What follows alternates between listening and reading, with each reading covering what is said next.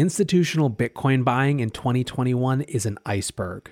We've seen how big the part that's above the surface is, but we haven't seen how many things are going on just below.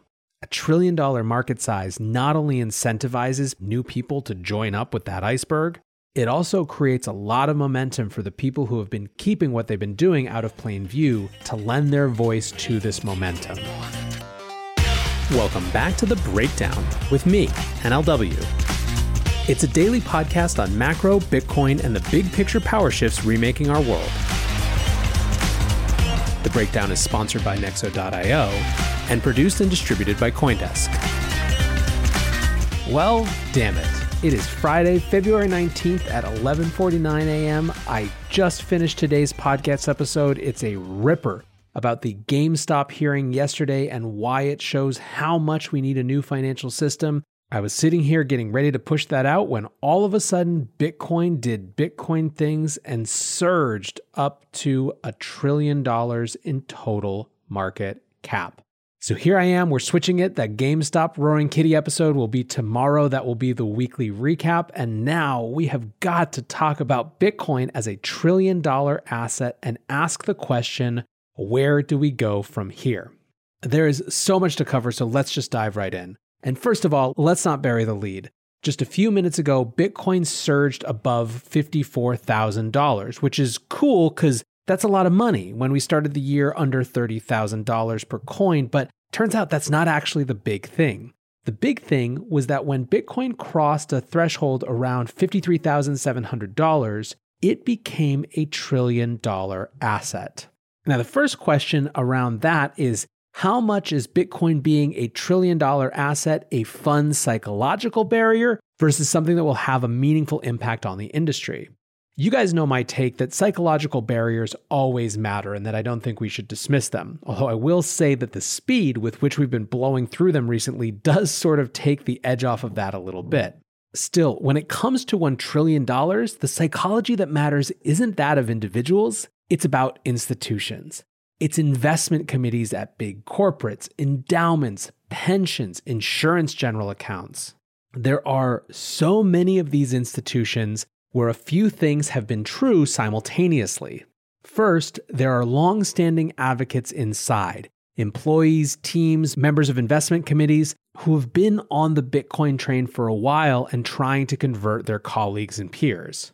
Second, there are allies, if not advocates, who are open to Bitcoin and potentially getting more interested as the price grows. But the third thing that is simultaneously true is that the Bitcoin industry simply hasn't been of a size where they could realistically allocate at the level that they needed to. Here's how Travis Kling put that on November 20th of last year. He tweeted, "Friendly reminder, there is an entire class of institutional capital that can't buy Bitcoin before it hits $1 trillion market cap because it's just too small. These investors are largely price agnostic. They don't market time, they allocate." A $1 trillion Bitcoin market cap means that these institutions are now in play. There is then, as you would imagine, a ton of triumphant tweeting going on. Bloomberg anchor John Ehrlichman wrote, "Time to reach $1 trillion market cap. Bitcoin, 12 years, Google, 21 years, Amazon, 24 years, Apple, 42 years, Microsoft, 44 years. Vijay Boyapati tweeted, "Bitcoin is a $1 trillion market capitalization. It has reached geopolitical significance." Mark Moss echoed this, saying, "Bitcoin has reached escape velocity. With a $1 trillion market cap and the fragility of the economy and markets now make Bitcoin too big to fail. A government move to shut down would be too much of a shock to the levered financial system. Buckle up." By the way, if you're interested in this aspect of the discussion, please come back and listen to Long Read Sunday. It's going to be a discussion of whether the Fed should buy Bitcoin. There's also a lot of rational understanding of where this move is coming from. BlackRock earlier this week, who are, again, I will remind you, the world's largest institutional asset manager, their CIO, Rick Rieder, got on TV and said that they were dabbling with Bitcoin, whatever that means. In Canada, North America's first Bitcoin ETF started trading, and boy, did it trade. It traded somewhere near $200 million of shares in its first day, which for some context is about 10 times the average volume of a new ETF, and would be a top 5 ETF debut all time in the US. It was the 17th most active stock on the Toronto Stock Exchange, and a second Canadian Bitcoin ETF begins trading today. Many investors want to be a part of the next bull run. Others seek to build their dream home, finally launch that startup, or fund their education. Try Nexo's instant crypto credit lines and borrow against any major cryptocurrency with no minimum or maximum withdrawal amounts, no fees whatsoever, no credit checks, and flexible repayment. Not to mention the APR starts at just 5.9%. Stay on top of your investment game with Nexo.io. And remember, it's your crypto, your credit, your choice. Get started at Nexo.io. Meanwhile, back in the US, remember that $600 million debt offering that MicroStrategy introduced? Well, it was just completed and it ended up being $1.05 billion in total instead. Over in the UK, the trading firm BCB launched a Bitcoin treasury service for crypto CFOs.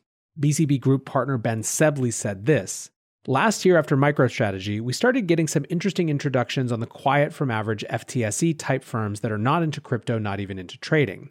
Since Tesla, it's gone bananas." Here's another quote from the CoinDesk article about this. Without naming any names, Sebley said BCB's early conversations about Bitcoin were mainly involving US fintech firms.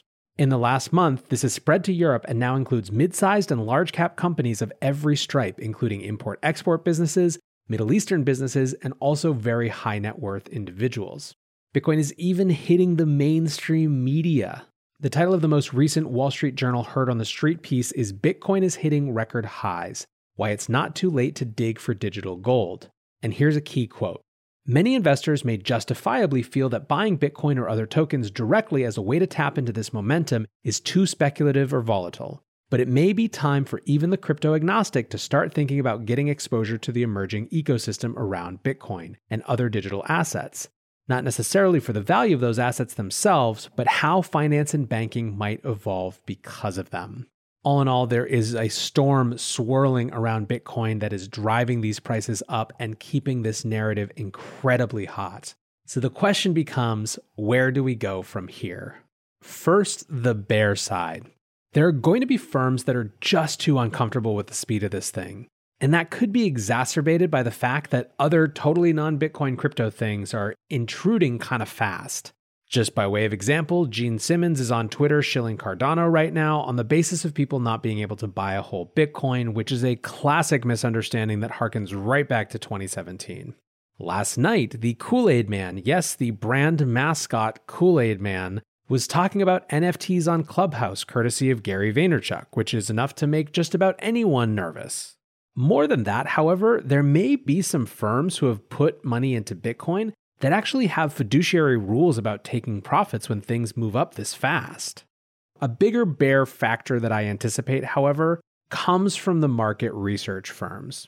Now, these are businesses. They are in the business of selling their knowledge, their insight, etc. And what that means is that they always want to have at least some degree of non-conventional wisdom so that they look smart and by extension important. And while I wouldn't go so far as to say that these firms never have conviction behind what they research or write, they are ultimately businesses who are operating in the context of market cycles. So I expect that we're going to see some deep FUD reports in the next few weeks. When that happens, remember that the purpose of these reports isn't actually to FUD Bitcoin. It's to sound smart because right now everyone likes Bitcoin. This is the way. This is the cycle. Speaking of which, JP Morgan put out an 86-pager today with a lot of focus on Tether.